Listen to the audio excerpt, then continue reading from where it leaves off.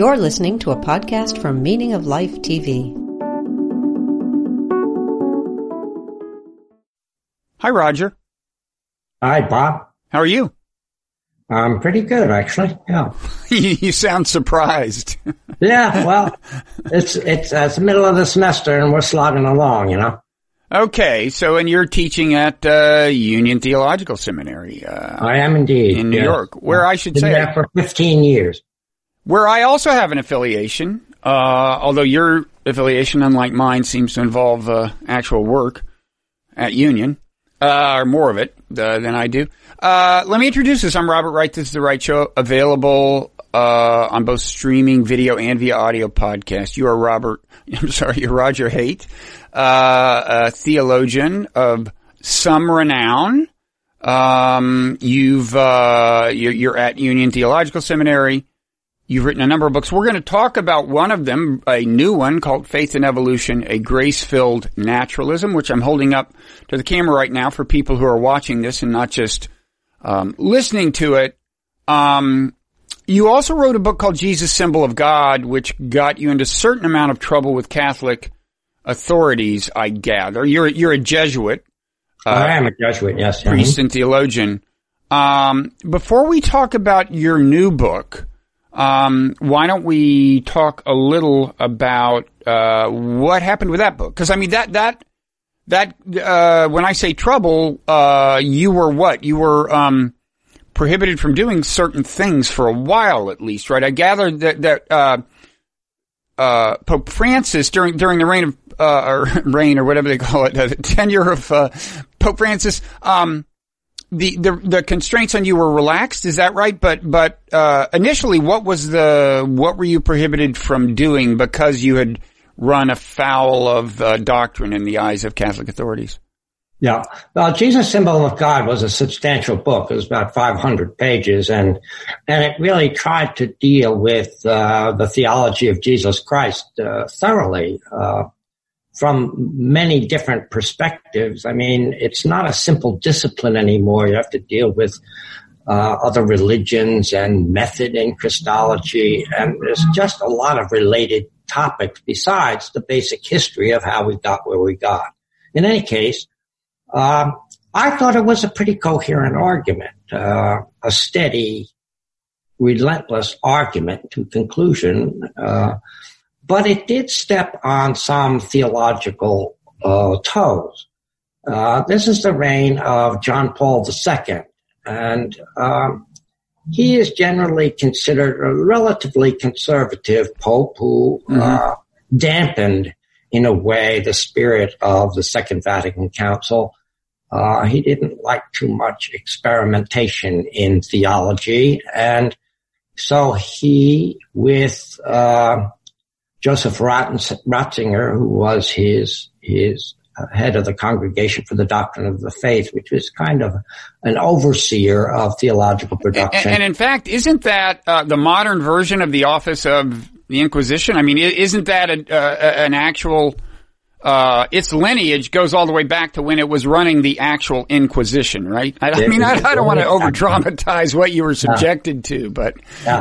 Yeah, it went back a long way, and it changed its name a couple of times, and this was its post-Second Vatican Council name, the Congregation for the Doctrine of the Faith. But basically what it did, it heard complaints about theologians, and depending on the papacy and the times and so on, there would be reaction against it. So I was basically said I couldn't teach at the Jesuit seminary at which I was teaching, Jesuit School of Theology, Weston Jesuit School of Theology in Boston. And because of that, because I was noticed, it became increasingly difficult to teach at a Catholic university itself, because I was under a certain cloud, and bishops tend to be protective of theology in their dioceses. So Catholic universities weren't eager to hire me. So that's when I came to Union Theological Seminary. Weren't you formally prohibited from doing certain things? Later, I see. After that, then like writing and teaching for a while or something. No, I've been teaching at Union Theological Seminary since 2004. This condemnation or prohibited from teaching was 2002. I was teaching reading courses rather than regular courses. I was teaching guided reading courses. But then finally in 2008, after something I wrote in American Magazine, I was further prohibited from teaching anybody anything, anywhere, at any time. And so I was pretty much just giving writing and doing some guided readings, which I didn't consider to be teaching. And is it possible to say what your perceived infringement was? I mean, was it like not viewing Jesus as the only path to salvation, or something that is that easy to articulate, or is it super obscure? They sent a formal document enumerating 1 to 8 or 9 the different problems that they had, and they began with my method, and it began with, as I said, with my method, and on a number of key issues: the resurrection of Jesus, the divinity of Jesus, the theology of the Trinity, theology of salvation, and 1 or 2 other things. They never questioned whether what I said was true or not, but it didn't conform with Catholic catechetical teaching, basically, is the charge. In other words, they weren't debating the truth or falsity of my positions, which I thought were quite well argued in the book, but rather what I was saying did not conform to the standard positions that were in place, especially as contained in the modern catechism. So had you questioned the divinity of Jesus in particular? No, I just interpreted it in a different way. No, I affirmed the resurrection of Jesus. I affirmed the Trinity. I affirmed the divinity of Jesus. I affirmed those old things, but I didn't do it with the theology that is more or less official Catholic theology, insofar as that can be identified. So in other words, is the problem, in their eyes, was the problem what you meant by the divinity of Jesus? Your interpretation of what that would mean? I suppose that would be a good way of saying it, because theology spells out the underlying construal of doctrinal statements. Mm-hmm. Jesus is divine. Well, what do you mean by that? And then theology takes over and gives various explanations.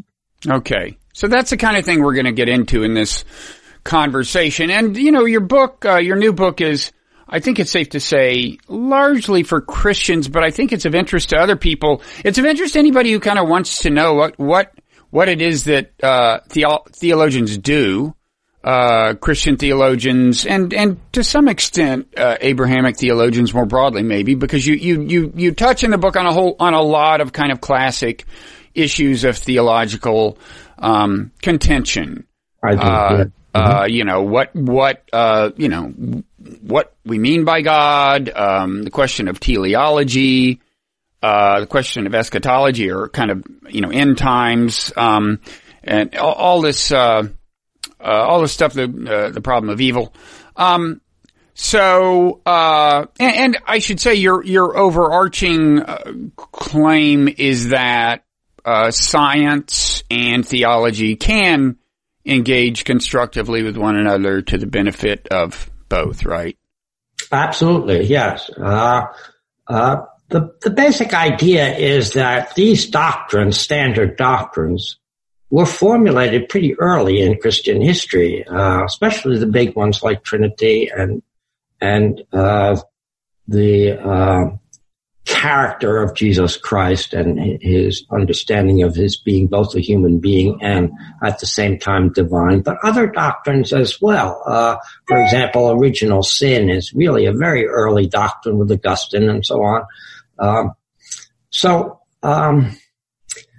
As everybody kind of takes for granted now, the character of culture and the understanding of reality at any given time enters intrinsically into how you understand these things. So the supposition is that in an evolutionary world, a post-Darwinian and a modern scientific world, the cosmology and our general understanding of reality is so different than the way these doctrines were when they were first formulated that you have to presuppose that in order to be intelligible in this new environment, they'd have to be theologically explained in a different way. Mm-hmm. Not too many theologians are doing that. The dialogue between science and Christianity, science, religion, and science and Christianity is well developed. But it's done by people in committee, people who have credentials on both sides, so that the ordinary theologian who does not understand science as from the inside doesn't really have access to that conversation. And therefore, this whole world of enculturating, making sense culturally out of the doctrines of the church has lagged behind. What do you mean? What do you mean when you say by committee? You mean there are actual groups of people who convene, but they're kind of exclusive clubs, or what? Where are these committees? That's right. Well, the best manifestation of this is a 5-volume work, massive work that was sponsored by the Institute at University of California at Berkeley, together with the Vatican Observatory, Vatican. And it's a joint authored 5-volume work that took about 7 or 8, 9 years to be published. And it features sort of the main players in the Christian theology dialogue with science. And many of the people who do that dialogue are theologians who are also scientists. Mm-hmm. And therefore they have a dual expertise, and they can get into some very, very particular problems in the general conversation. Okay. Now, it seems to me that in the book, to some extent, you are addressing issues that arise not just by virtue of the theory of natural selection or knowledge of evolution, although the book is called Faith and Evolution, but, as you've already suggested, kind of issues that arise by virtue of a scientific worldview being the prevailing worldview, right? So, for example, you pay a fair amount of attention to the issue of divine intervention. Yes. And, I would say that's the idea of divine intervention, comes into question from a kind of a broadly scientific frame of mind, right? So in other words, it wouldn't just be an evolutionary biologist who would say, I don't have any, there's nothing I need divine intervention to explain. A chemist might say that. A physicist might say that. They might all say, look, I believe in a world that, runs in accordance with regular laws. I haven't seen anything that requires special explanation. Now, of course, none of them can be sure there's never been a miraculous intervention because they haven't been watching the whole universe since time began. But they would all, scientists of those different kinds might all say, divine intervention, doesn't really, fit. I have no need for that, given my worldview, right? So a lot of the questions you're this is to some extent a book about, theology and evolution, but also about theology and science, right? Absolutely. And I use the word evolution precisely because it's a recognizable word and so on, but I use it very, very loosely. I go back and start to talk about the worldview beginning with the Big Bang, and people might not talk about evolution in those terms. They would think more of emergent reality and so on, because, as you say, evolution is much more of a biological concept. So I use a lot of these words very, very broadly, and I explain that in the text that I am not a scientist, but I'm really sort of trying to get at the effects of science on general culture.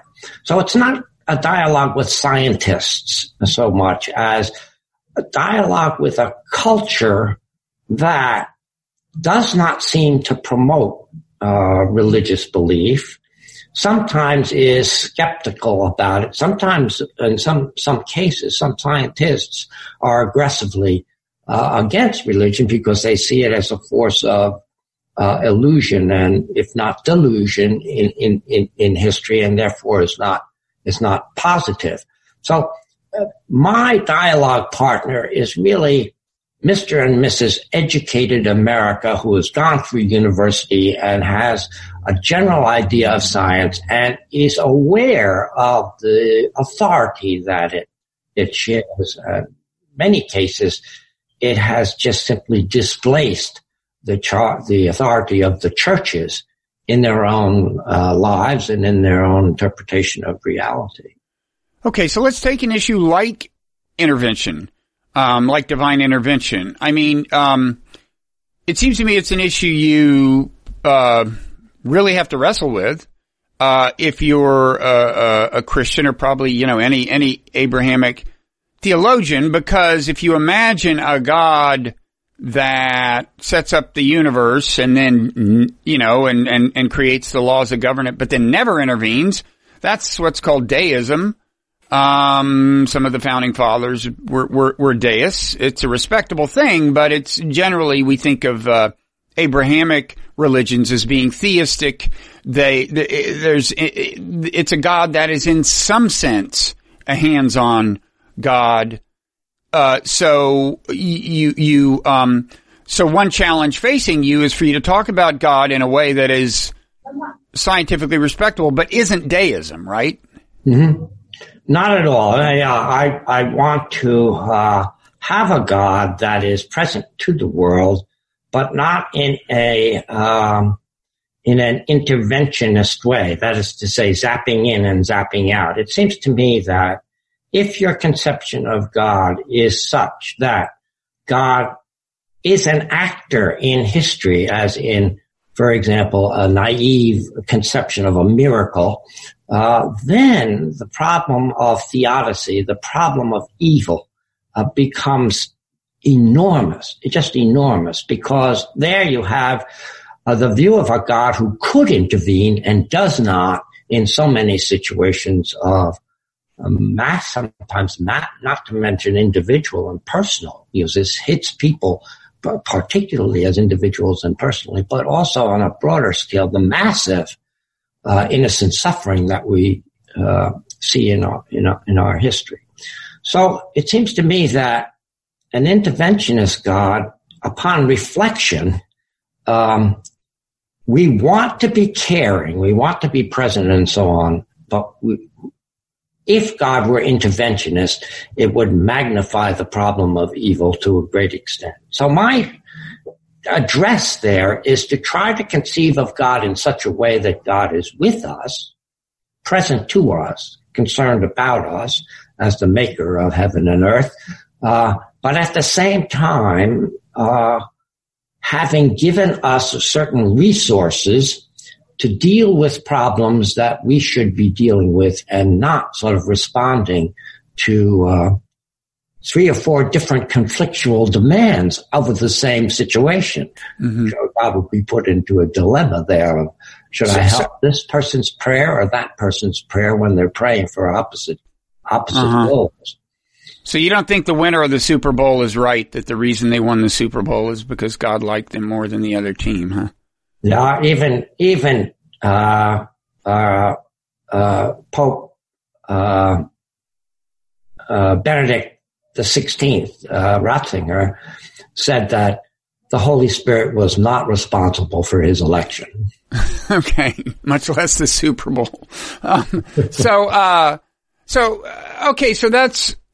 are you saying, I mean, classically the problem of evil grows out of the assertion that God is, omnipotent, omniscient, and benevolent, right? Yes. And it's just hard to square those with the fact of suffering. And, one common attempted solution is to say, well, that's the price of free will. God could keep us from suffering, but God wants us to be free to make our own choices. Inevitably, some people are going to make bad choices, bad for themselves, bad for other people. is your solution to say that, do I understand you say, well, actually, in a sense, God is not omnipotent? Yeah. I would want to first preface my remarks is I don't have a solution to what is usually characterized. Yeah, in fact, I should say in your book you call, the theodicy is another term for the problem of evil, and there's a phrase in your book, the flat-out, unresolvable problem of theodicy. So yes, you definitely don't profess to have a solution. Yeah. So I take that tension between belief in a benevolent God and a good God and a creator God who cares about reality and the existence of a world that is filled with suffering, some of which is not due to human fault, is just due to the way things happen, tragedies that happen. So I see no solution to that, but I see an aggravation of the problem for an interventionist God, and at least a softening of that problem in the explanation that you just gave, namely to allow God is not a determiner of history or evolution. God is there accompanying it, but God is not directing it step by step. And he has left space for human freedom and the openness of the evolutionary process. Mm-hmm. So, some people might be having trouble imagining what you're imagining. In the sense of, I guess, a God that is not interventionist, but is not a merely deistic God, right? It's kind of like, what is that like? So a God that's not going to intervene here or there, but a God that is not entirely hands off, so to speak. And of course, I'm sure part of the problem is that I'm framing this anthropomorphically when I use a phrase like hands off, which you don't encourage, I know. But, yes. But I'm sure you recognize this problem of kind of conceiving clearly of what you have in mind if it's not an interventionist God and not a deistic God. Yeah. Yeah. I see a lot of, opening in Christian theology for a dialogue with science and questions like this in the doctrine of creation.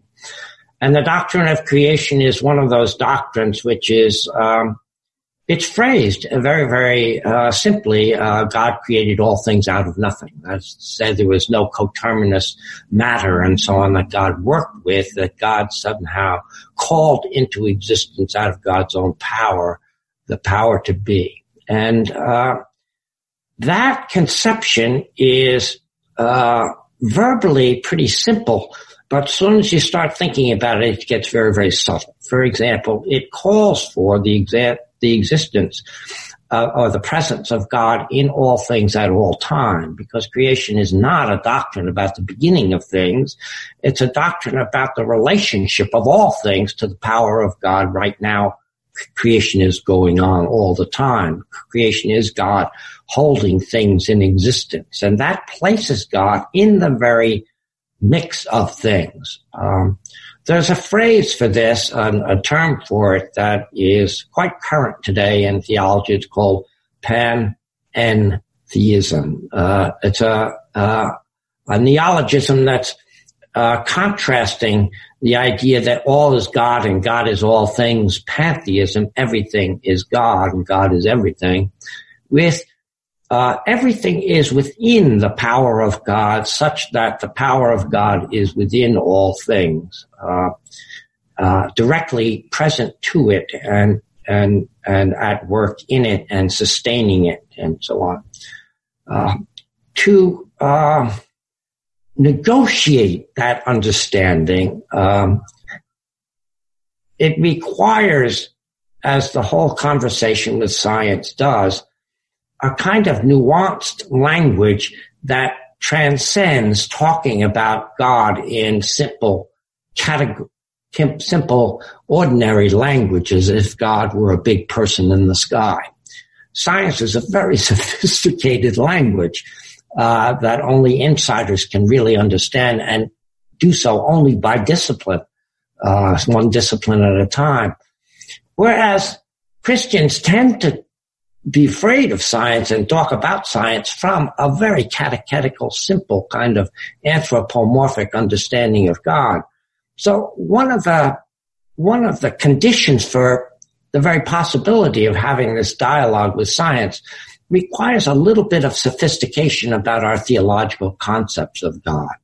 So rather than simply God is our Father, a big person in the sky, I use 3, 4, 5 actually metaphors for God that are quite abstract, are used by theologians currently, all of them, and they allow one not to escape our personal understanding of God, which God always transcends, but at least to be a little bit more sophisticated in how we understand God. So I have 5 of them. Let me just relate them to you. One is God is the pure act of being itself, pure energy of being. That comes from Thomas Aquinas. A second one, similar to that, but quite different really, is from Paul Tillich, where God is the ground of being. Paul Tillich was at Union Theological Seminary, where you are now, I would add. Yes, just an historical footnote. Amazing to think that occasionally I'm in the same class where Tillich held his seminars.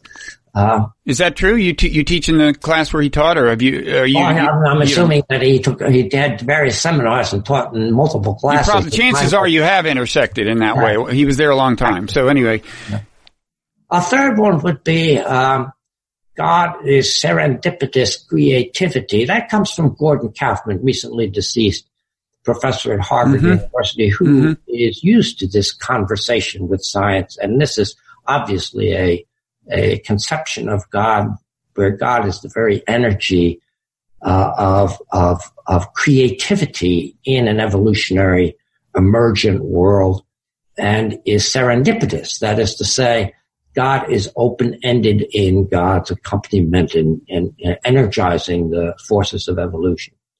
A fourth one comes from Karl Rahner, the prestigious Catholic theologian of the 20th century, who called God simply absolute mystery, absolute incomprehensible mystery.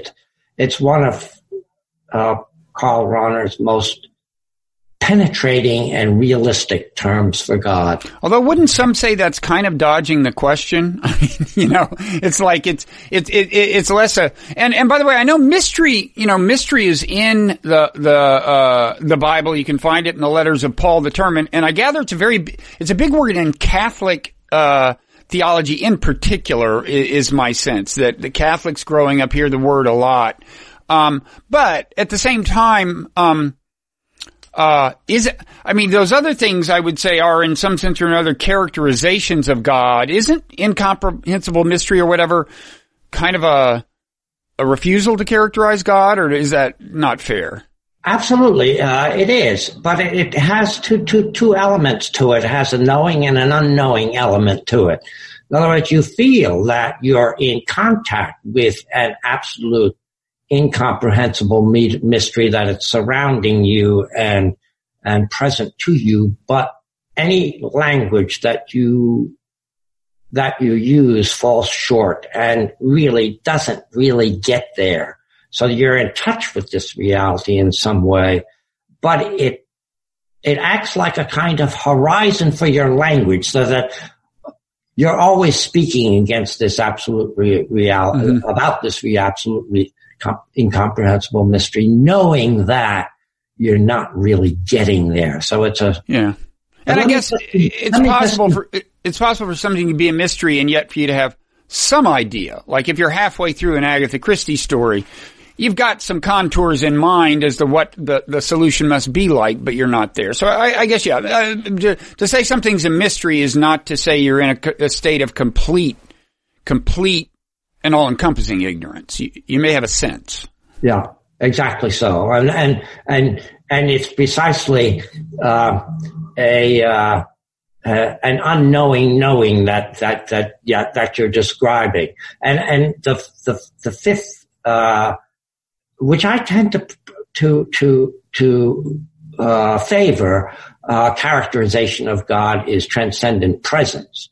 In other words, it's a sense that God is a presence to one, you think of so many people who have various experiences of God, and when they say God, they're really sort of drawing from this experience that they had and has never been able to be repeated and has had a marked impact on their lives so that they remember it.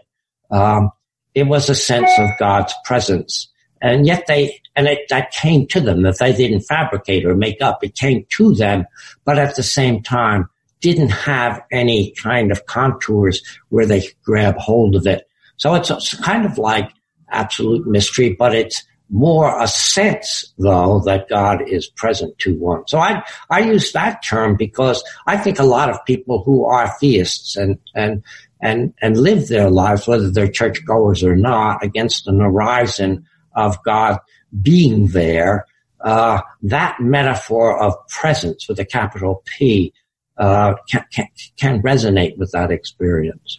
Yeah, that's an interesting phrase, transcendent presence, because I mentioned, kind of classic issues that theologians wrestle with. Another one is this idea of transcendence versus immanence. Like, is God transcendent in the sense of, kind of out there or along some other dimension, or is God immanent in, you tell me, you know better than I do, but is God better thought of as like kind of right here embedded in the fabric of what we see and experience? And in a funny way, transcendent presence kind of has it both ways in a little, does that make sense? It does, yeah.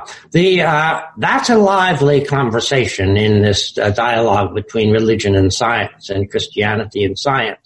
Because if you're going to say that God intervenes or doesn't intervene, you always have some sort of conception of what you even mean by intervention. And then there are various positions that scientists spell out or theologians spell out in their dialogue with science that allow the tightness of inner worldly causality, but at the same time make space for God to be present to that without being God's self being an agent in the line of causality, but being a presence, a sustaining power behind it, but not. And very interestingly, Bob, this is quite remarkable. This dialogue frequently goes back to Thomas Aquinas on this issue, where he developed a distinction which is a clean distinction, but once you try to wrap your head around it, again, it escapes you, and it's the distinction between the causality that God exercises by being present to and active in and immanent in the world, but at the same time transcending it, and the causality that we see in everyday life, whether it be the billiard ball smashing the pack or the photons and the neutrons and so on interacting inside an atom. Everything that is this worldly causality is distinct from an other worldly causality, namely God's, sustaining the whole process and holding it in being. It's an answer to the question, why is it there anyway? And why is what? I'm sorry? Why is all this world and why is all the causality happening in the first place? Why? And it tries to answer that question with a content-free answer. Namely, it's the power of God that's sustaining it. Because you really can't wrap your imagination around what that causality is. Yeah, it's funny. So I mean, the idea is God is a prerequisite for causality happening. It's a prerequisite for the regularity we observe, and is in some sense deeper than the regularity itself. Absolutely. That's exactly what I'm trying to say here. The image that's frequently given, comes from Augustine, is like the single fish in the ocean of water. In other words, the water surrounds the fish. It's the fish's horizon and world. It's inside it's the sustaining milieu of the whole fish's existence, but at the same time, the fish is not the sea and the sea is not the fish. Mm-hmm. It's funny because we talk about the laws of science and we take for granted the universe's compliance with them, but as if we don't need to go deeper, right? But if you look at the way law is used in other contexts, like when you talk about human laws being obeyed, that requires a mechanism of enforcement. It requires police. It requires courts. It required legislatures to lay down the laws. So in that case, we don't think that the laws would automatically be followed. We think that there must have been something that conceived them and something that keeps them operating. Whereas with the laws of science, we kind of just take for granted that, that's the end of the story. Whereas when you think about it, it's like, what does make a molecule, comply? I mean, if you go down deep enough, it's like, another analogy would be, if you were like the laws, like a computer program, software is completely regular. There are these if-then statements and they are followed. But if you ask what makes a computer execute the logic, there's actually something deeper, which is that we've figured out how to harness the laws of physics to make sure that those if-then statements are obeyed, right? I mean, behind the software, there is this computer with electrons and stuff doing the work. It's just in general, when you think about it, for any laws ever to be obeyed is amazing. And you're saying one way to think of God is not the only way to think of God, but as part of the answer to the question of how and why does this keep happening, the regularity we observe. Yeah. Yes and no, I would say, because I don't see laws, as, that to which reality conforms, but rather the way reality behaves is codified, and we find the patterns there, and they're always changing. So I want to keep the evolutionary movement saying that God is not a designer that figured all this stuff out, but God is much more open, serendipitously creativity, and leaves the development of laws up to the way they have fallen out by evolutionary theory. And to point to evidence of that, I would think of so many of the dead ends that evolutionary, it went in this direction, but that really didn't work, and it just stops, So there's so many trials and errors in the evolutionary process that, God as designer is almost, a absolute freewheeler, if you want. Well, I was thinking more about like laws of physics, which most physicists would say are eternal and constant. As it happens, not all do. I mean, Lee Smolin, for example, has suggested that maybe the laws of physics actually evolve. But the conventional view, I think, is the laws of physics are constant, but at high levels of complexity and with organic complexity, you get contingency, what seems to be contingency. In other words, it could have been that, rather than, if you imagine what happened to be that we killed off the Neanderthals, could have been that they killed off us. As it happened, something in between seems to have happened because we have some Neanderthal DNA. But you go back to these various, if a meteor, doesn't hit the planet or something, and certain species don't become extinct, all bets are off, things change. At the same time, as you note in the book, there is a kind of directionality in the sense that, notwithstanding the contingencies, natural selection seems to generate greater degrees of complexity. Not in the sense of in the most literal sense of inexorably, but it's a strong tendency that seems to grow out of the laws of evolution that at any given time, if you ask what is the most complex organism you've got, it's probably more complex than the most complex organism 300 million years ago or something. That is the tendency, and it has led so far to us, which is not nothing, right? Because it is relatively speaking, intelligent life, and it is self-reflective life. It's life capable of examining its own conduct, reflecting on it, doing what you do, ask ultimate questions, and so on, right? So this brings us to the question of teleology, right? Yeah. And I've always thought, I mean, you said that, surprisingly, a whole lot of theologians don't grapple with science at all. I've always been a little surprised that so few theologians seem to grapple with evolution, because, in other words, that so many of them on the one hand accept it. They say, yeah, I'm fine with the theory of natural selection, yes, but don't go the next step of saying, well, I guess if I believe in some sense a creator God and that we are a manifestation of design intent, then we should think of natural selection as an instrument of divine creation, right? I mean, does that make sense to you to think of it that way? It does. At least, I have problems with, or I have difficulties in sorting out the different meanings of teleology. Sometimes it means things just fit together, and sometimes it's modeled on the human person, you know, with a mind that intends to do something, and therefore, you read this, complexification of especially life, as leading in some direction. And therefore you're implicitly modeling it on a big person in the sky who has an aim for that.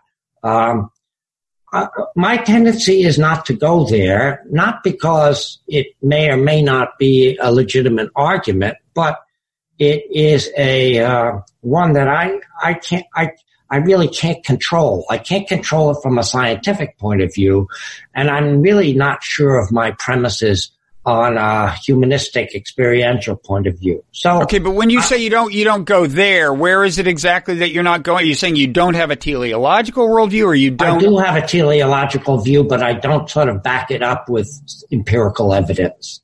Okay. My evidence for... And we should say teleology refers to purpose, the idea that there is some overarching purpose that encompasses our own existence and everything. There's some larger purpose unfolding or something. Yeah, and the directionality that you point to is open-ended as far as we can see, but it's going someplace. It's the arrow of time is pointing at something.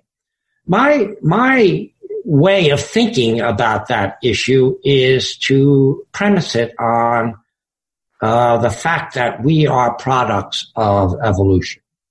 In other words, the evolution of life produced Homo sapiens, and Homo sapiens is a thinking, reflective person who can have not only consciousness of things outside itself, but self-consciousness, bending back and even asking about ourselves, and so on. So that's the first premise in which I move to a second reflection, that if we are ourselves a part of the world, we are the world, but a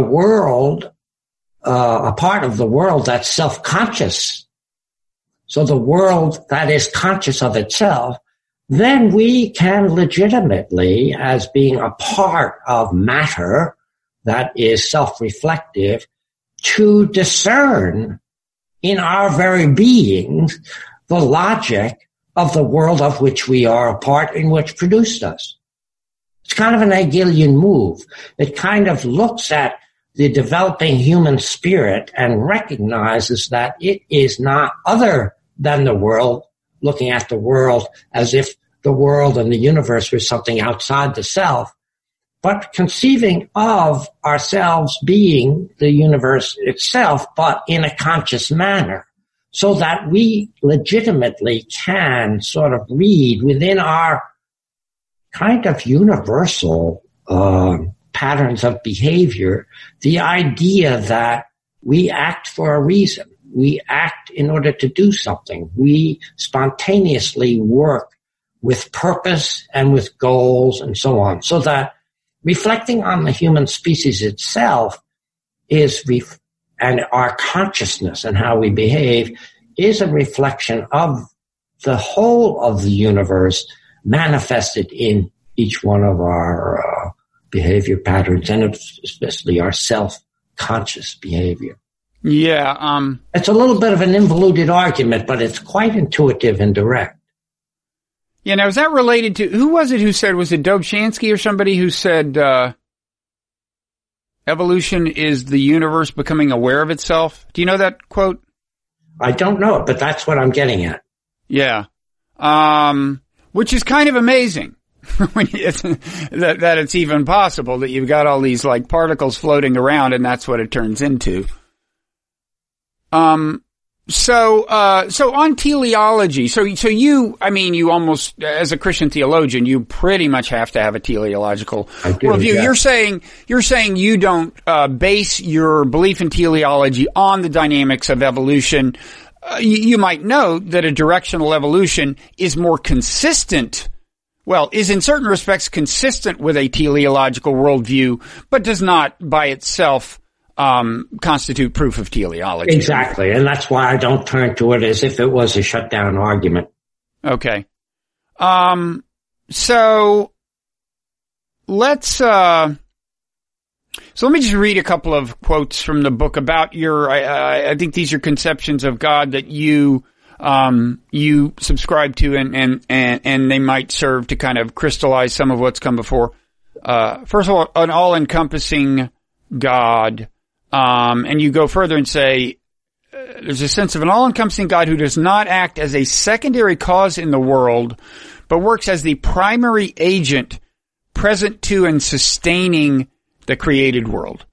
Yes. Mm-hmm. Residing at a level deeper, some people might say, as far as I can tell, the primary agent sustaining the created world is the laws of science. You're talking about something deeper than that in some sense accounts for and sustains the application of the laws of science. I don't know. Yes, exactly. In other words, this prime causality or primal agent is God creating, God's creating and sustaining reality. It's unempirical. You can't sort of see it and so on.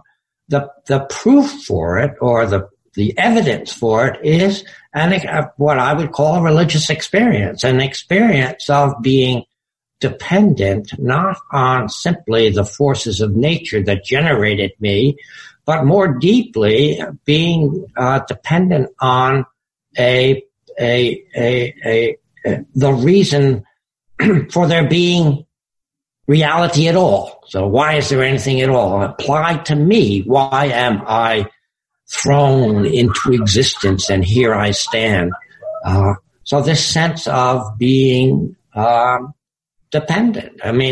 I don't take this as a knockdown proof of God by any means. People can say, of course, I'm dependent on the genes of my parents and so on. I'm dependent on the forces and the vectors that led to my existence.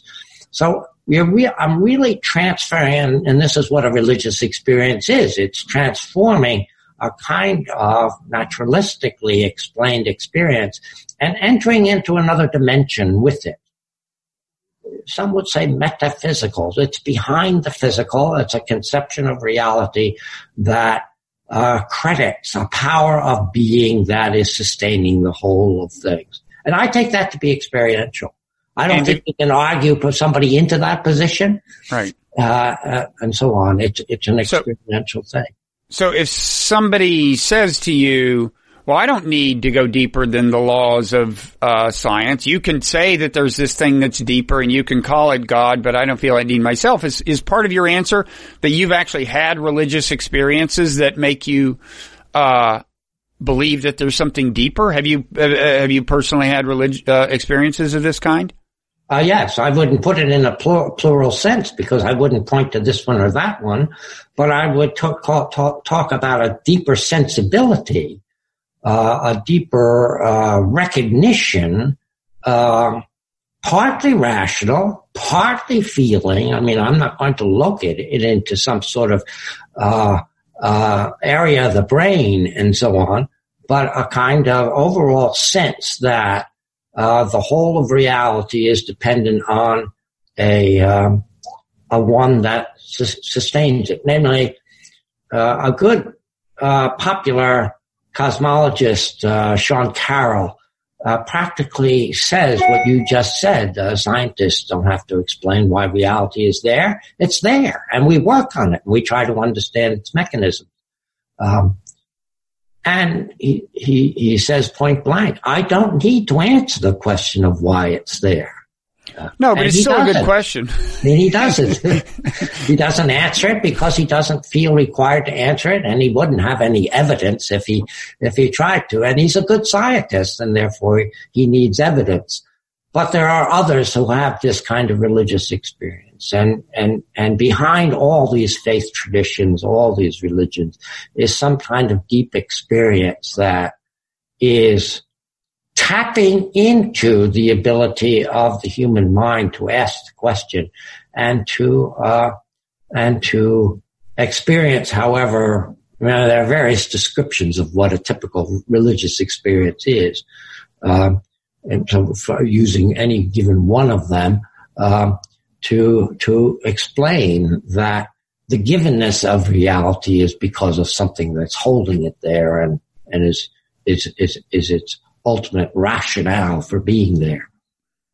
Yeah, I mean, there are a number of descriptions. There's the, are you talking to some extent about what's called a mystical experience, or would you just call a mystical experience a subset of religious experience? I do the latter. I follow William James on that. He's quite clear that all religious experience is mystical, and to put mystical experience someplace off in a category, it's just sort of an exaggerated case of what is the case in anybody who has an experience of something much larger than the whole of created reality itself. Yeah. Now the bare bones generic part of his definition of mystical experience is something that's, the term is, ineffable, that is indescribable, but, what's the term he uses for noetic? Imparting knowledge, noetic, but ineffable, indescribable. But then he does go on in Varieties of Religious Experience to note some common characteristics that you sometimes find in an oceanic feeling, and we've heard, and some of us have had things that not just in Western tradition, but in Eastern tradition have had, a sense of, connection with everything else, or a sense of dissolution of the bounds of self. I guess you're saying that none of those that I've listed are essential characteristics of a religious experience. But is there, I guess, what would you say? Would you say that what they have in common is this sense of something beyond, or what?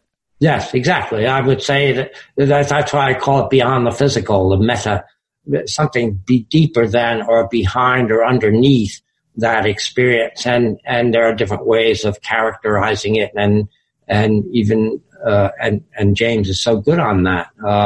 So the very phrases that you use from James, I would incorporate them. I would use them, this kind of sensibility and being openness to a whole world that is deeper than and responsible for the everydayness of reality, that somehow impinges on my consciousness. In other words, it's not produced by me, that it comes to me, from outside myself.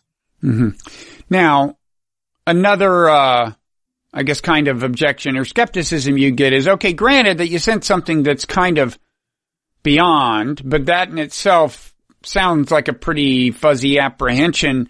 How do you get from there to the idea that it's, it's, on the one hand, you're going to say it's not like a being that's, we should think of as anthropomorphic. At the same time, it's something that you're in some sense in communion with, and maybe in some sense in communication with, something that you're deriving a kind of psychological, spiritual sustenance from, right? I mean, that's the next question is, you seem to have a conception of this, and maybe this is where faith and your particular faith upbringing comes in, but that's a question you get, right?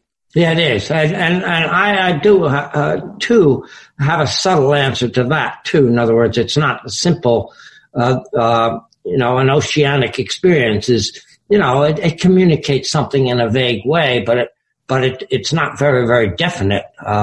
It's precisely in its definiteness. So I would combine two things in a religious experience that helps explain it. The one is that it happens within oneself. It's an experience from within or within oneself of something greater than oneself being present to oneself and so on. But at the same time, in order to have a definite content in the most general terms, and not just a simple feeling that's there, but some sort of content to it, requires a medium, a mediation, an event, or a scripture, or a prophet, or a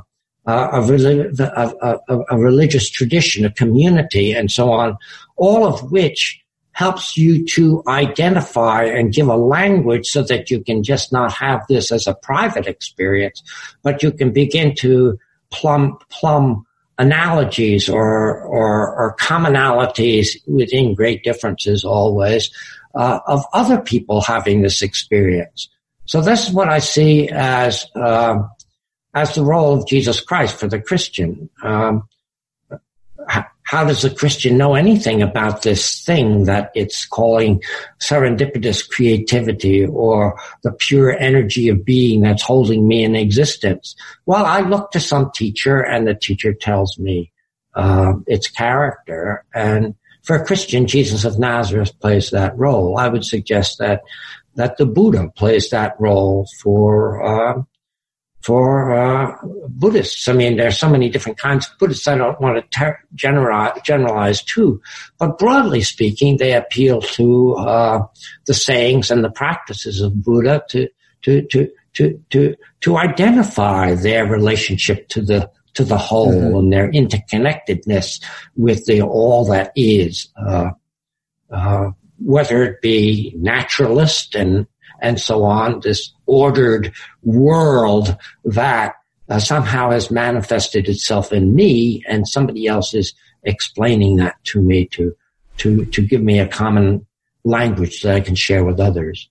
Yeah, I was going to bring Jesus up, as you might have guessed. Kind of an important figure in your line of work.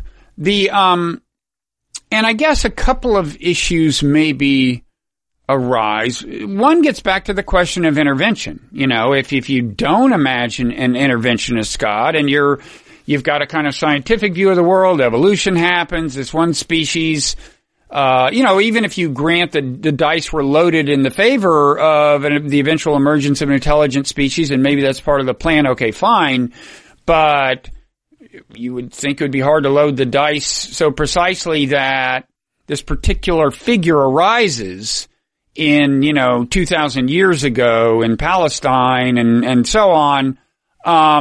So in other words, I would think a lot of people would say, if you're as a Christian going to tell me that Jesus was a figure that's special in the way you say, I mean, up to and including the claim that this is divinity in a sense that embodies divinity in the sense that no other human has embodied divinity, well, it's hard to imagine that happening without intervention. There's that kind of issue that's raised for someone who's writing the book you wrote, I think. And then there are just the standard questions like, well, why should we imagine that God would choose this particular group of Middle Easterners to share the revelation with, and not mention anything to people who were in China at the same time, right? No, and you've alluded to this by bringing the Buddha in, and maybe this is the kind of thing that got you in trouble with the Vatican to begin with. You tell me, but these questions of Jesus as the path to salvation, Jesus as the unique revelation, as the embodiment of divinity, are difficult questions for somebody who's going to, again, write the particular book you've written.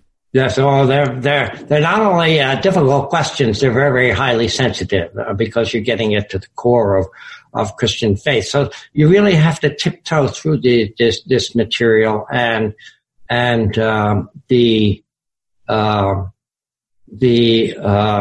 fulsome in your experience, in your explanation of what you're trying to do. So I make a couple of moves here.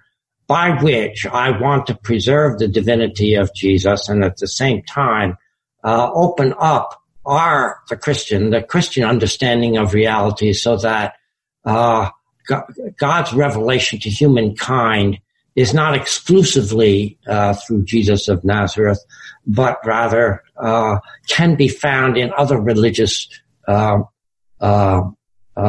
figures as well in a non-competitive way. And here I'm appealing to some of your own ideas of the zero-sum game. We don't want to look at the religions in competition with each other, but somehow see them as all sort of opening up the human imagination to the presence of God within reality. So the moves that I make is to talk about the divinity of Jesus in a way that does not separate Jesus from the rest of humankind, but sees Jesus as a member of the human race and therefore truly a human being like us in all things, as the scripture has it, the New Testament. But at the same time, through God's presence to all human beings, to understand Jesus and Jesus' divinity as a more intense presence of God to him in such a way that one can say that we look to him as a genuine, authentic revelation of God, so that God was at work in him in a distinctive way relative to other human beings. Now, that's tricky. If I were to appeal to the New Testament for validation of this particular way of explaining Jesus' divinity in such a way that he's not raised out of the human pool, but seen as a member to whom God was intensely present, I would differentiate some of the Christologies that you find in the pages of New Testament. There are many. We should say that Christologies to theologians, those are, in essence, I mean, ways of situating Jesus in your theology. Is that what a Christology is? A Christology, is a rationale and an explanation for the position that Jesus holds in the Christian imagination and how Jesus relates to the world in Christian faith. So it's focused on Jesus Christ, so it's called Christology. Okay. There are many Christologies in the New Testament, but two stand out. One is the Christology that's found in the beginning of John's Gospel. In the beginning was the Word was made flesh and dwelt among us. That Christology, which is suffused with Greek language, really took off when Christianity spread out of Palestine north and west and then east and so on. But in the Greek Greco-Roman culture where Greek intellectual culture really prevailed, that Christology really won the day. But in terms of the prevalence of Christologies in the New Testament, Spirit Christology. So what made Jesus in a distinctive way and closer to God than anybody else, the prophet who spoke for God and represented God, it was the Spirit of God that worked in Jesus' conception, that worked in his life and gave him power, that authorized his ministry, that was communicated at his baptism. All through the Gospels, the Spirit of God is the agency of God working within Jesus, as God works in all human beings, but in Jesus in a special way, to make him in a distinctive way the representative of God. Now, this can be understood in a non-competitive way. It does not subtract from Jesus' authorization by the divine Spirit working in him. To say that the divine Spirit blows where it wills, it can be found at work in the revelations in the Quran to Muhammad. It can be found in Moses' encounter with God at the liberation of the Hebrew people from Egyptian captivity, or from the giving of Sinai that cemented a covenant with God. So the Spirit was working in Moses as a leader, and therefore so on. So the claims of Jesus, about Jesus by Christians, are elevated because there are different theologies. But the manifestation of God as Spirit in Jesus can be understood that makes him the revealer of God in a special way, but at the same time not in a competitive way with the Spirit working in other mediations of God's presence in the world. Yeah, let me say a couple of things. One is, the first, the theology at the beginning of the book of John, in the beginning was a word. The word word, as you know, is a translation of the Greek word logos, which was a philosophical concept that implies a kind of a reason, a logic, kind of running through the affairs of the world, maybe governing the universe, whatever. I've always thought that has the idea of the logos has rich possibilities for a kind of modern theology. I actually got into this a little in my book, The Evolution of God. I talked about, Philo of Alexandria's theology of the logos. Yeah. But the other thing I want to mention is a Christology that you mention in the book, but didn't just mention, which is the so-called second Adam Christology of Paul, which is involves original sin, as I understand it, right? And it's funny, this idea so pervaded my own Christian upbringing that I didn't even, when I later realized that Paul had kind of thought it up or put it together, that was kind of, I was surprised that somebody had to invent it. It seemed so embedded in Christianity, but the idea is Adam, kind of put when Adam sinned, Adam and Eve, the fruit, they ate the fruit of the tree, that injected sin into the human lineage. It is transmitted from human to human. I mean, that's actually a doctrine of original sin that I wasn't so conscious of. But what I was conscious of was the idea that Jesus is kind of the other end of the story. Yeah. Jesus alleviates you of that burden. If you believe in Jesus, you're as your Savior, you're liberated from the burden of sin that's been passed down since Adam. There's something about that Christology that seems to me resonates with part of evolution. I mean, evolution doesn't sustain the idea of original sin. If by original sin you mean some human or more distant ancestor screwing up along the way. Right. But it is consistent with the idea that sinful tendencies are transmitted to us and we inherit them at birth. I mean, I think, kind of tendencies toward greed, lust, violence, I think can be plausibly attributed to our evolutionary background.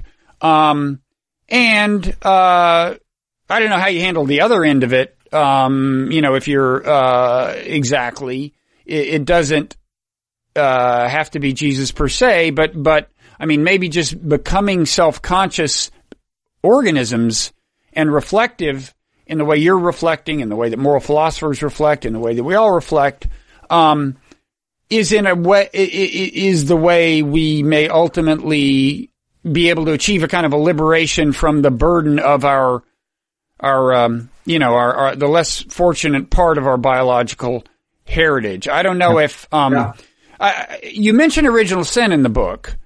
Big time. What's that? Big time. Right. So how do you react to that? What I just said? Well, I take up where you, mentioned that, an original sin in prehistoric time or early time, it just doesn't fit in an evolutionary world. I mean, the ideal of humanity is up in front of us. It's not behind us. We didn't fall from a pristine thing.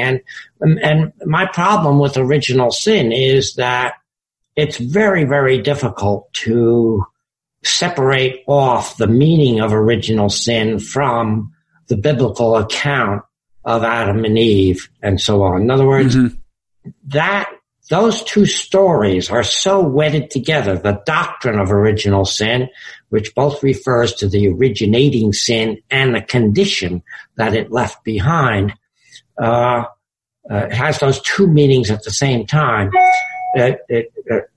So that is so wedded to the biblical account, which is then taken as a literal story as the beginning, that it's almost unredeemable. So my answer to that is to dismiss the doctrine of original sin, because it also influences the doctrine of Jesus Christ in a way that is intolerable. And people are reacting against it all the time, but not carrying through on their reaction against it.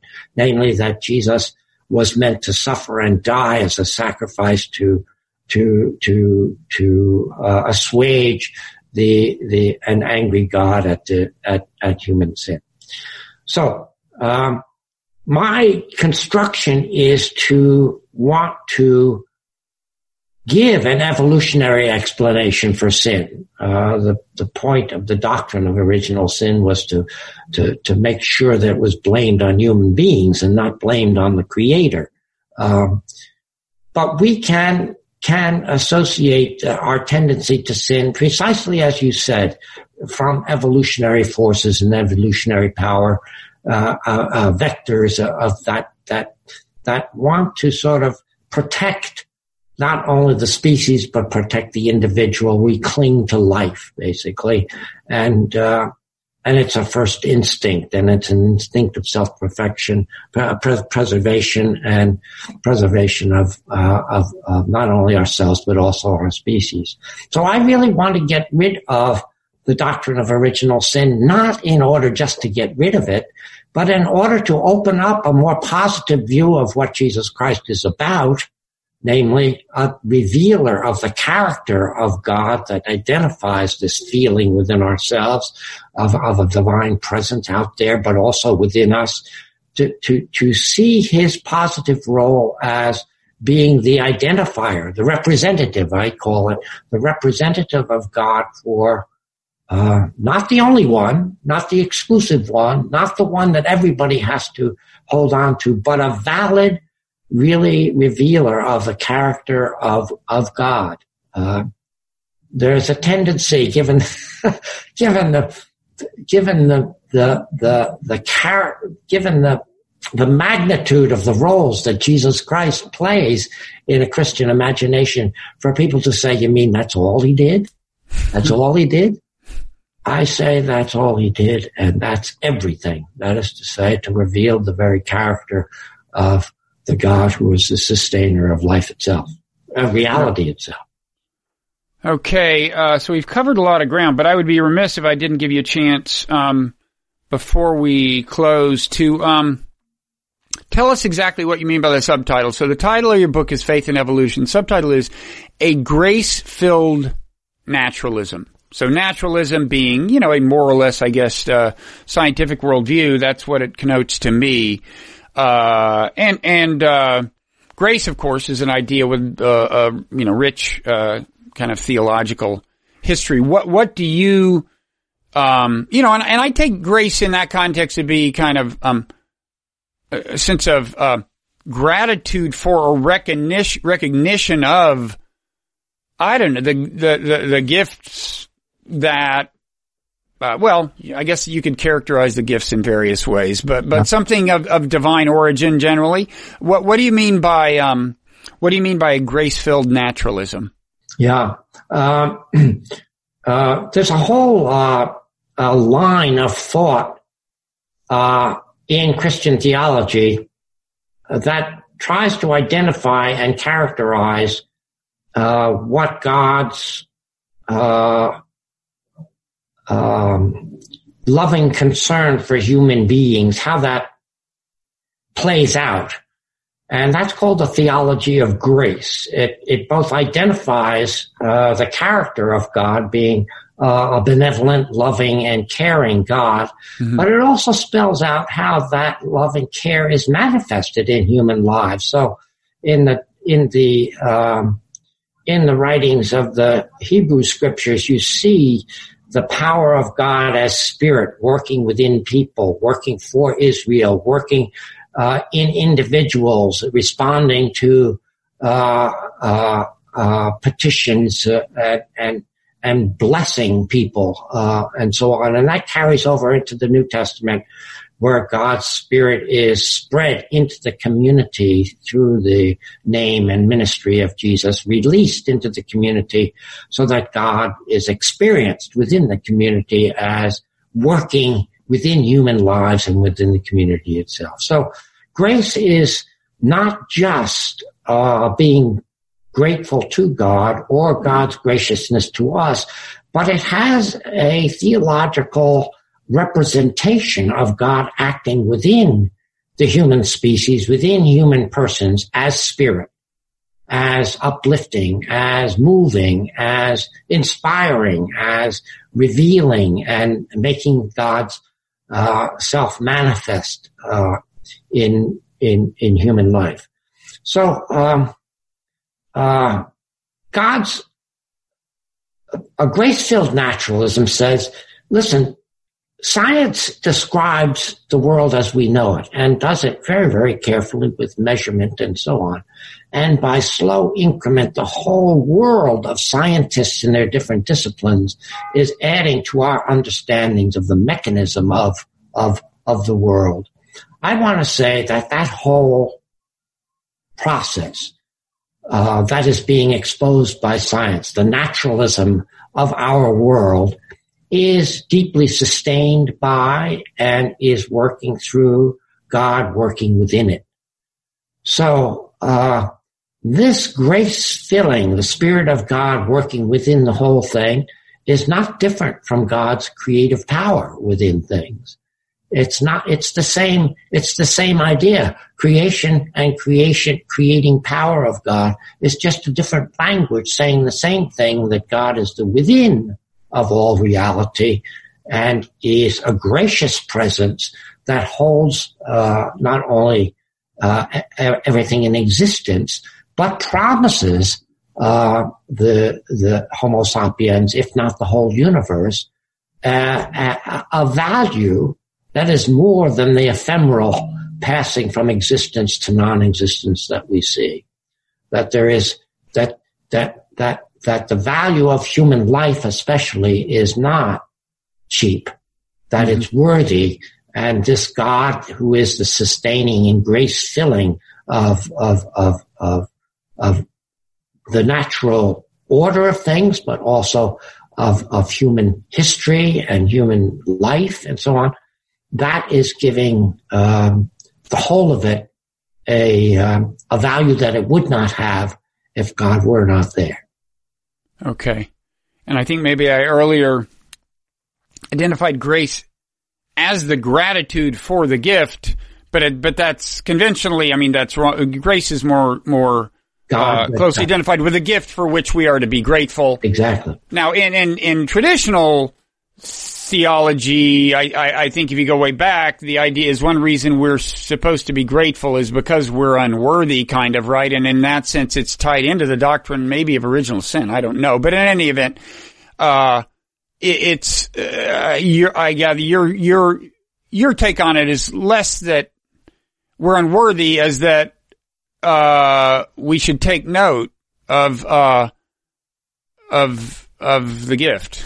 Yeah, absolutely. It's a kind of optimistic view of reality that I'm proposing here. It's a very, very positive view of things. It does not look at creation, does not look at Christianity as a response to sin.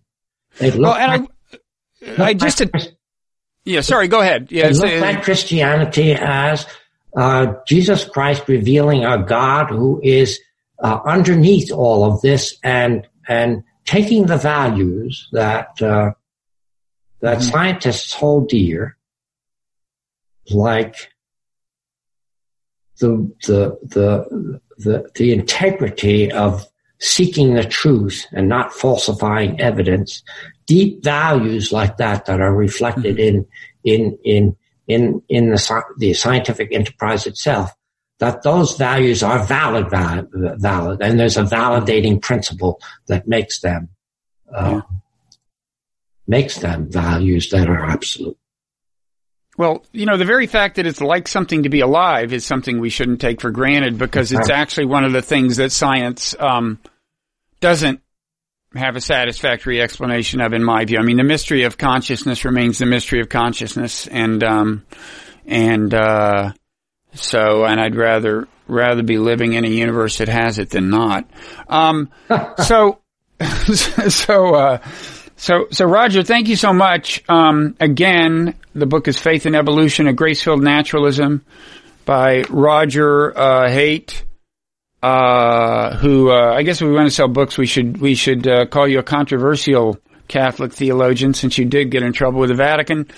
But I guess all has been forgiven. I hope so. Yes. Yeah, and again, you're Union Theological Seminary, where I am technically visiting professor of science and religion.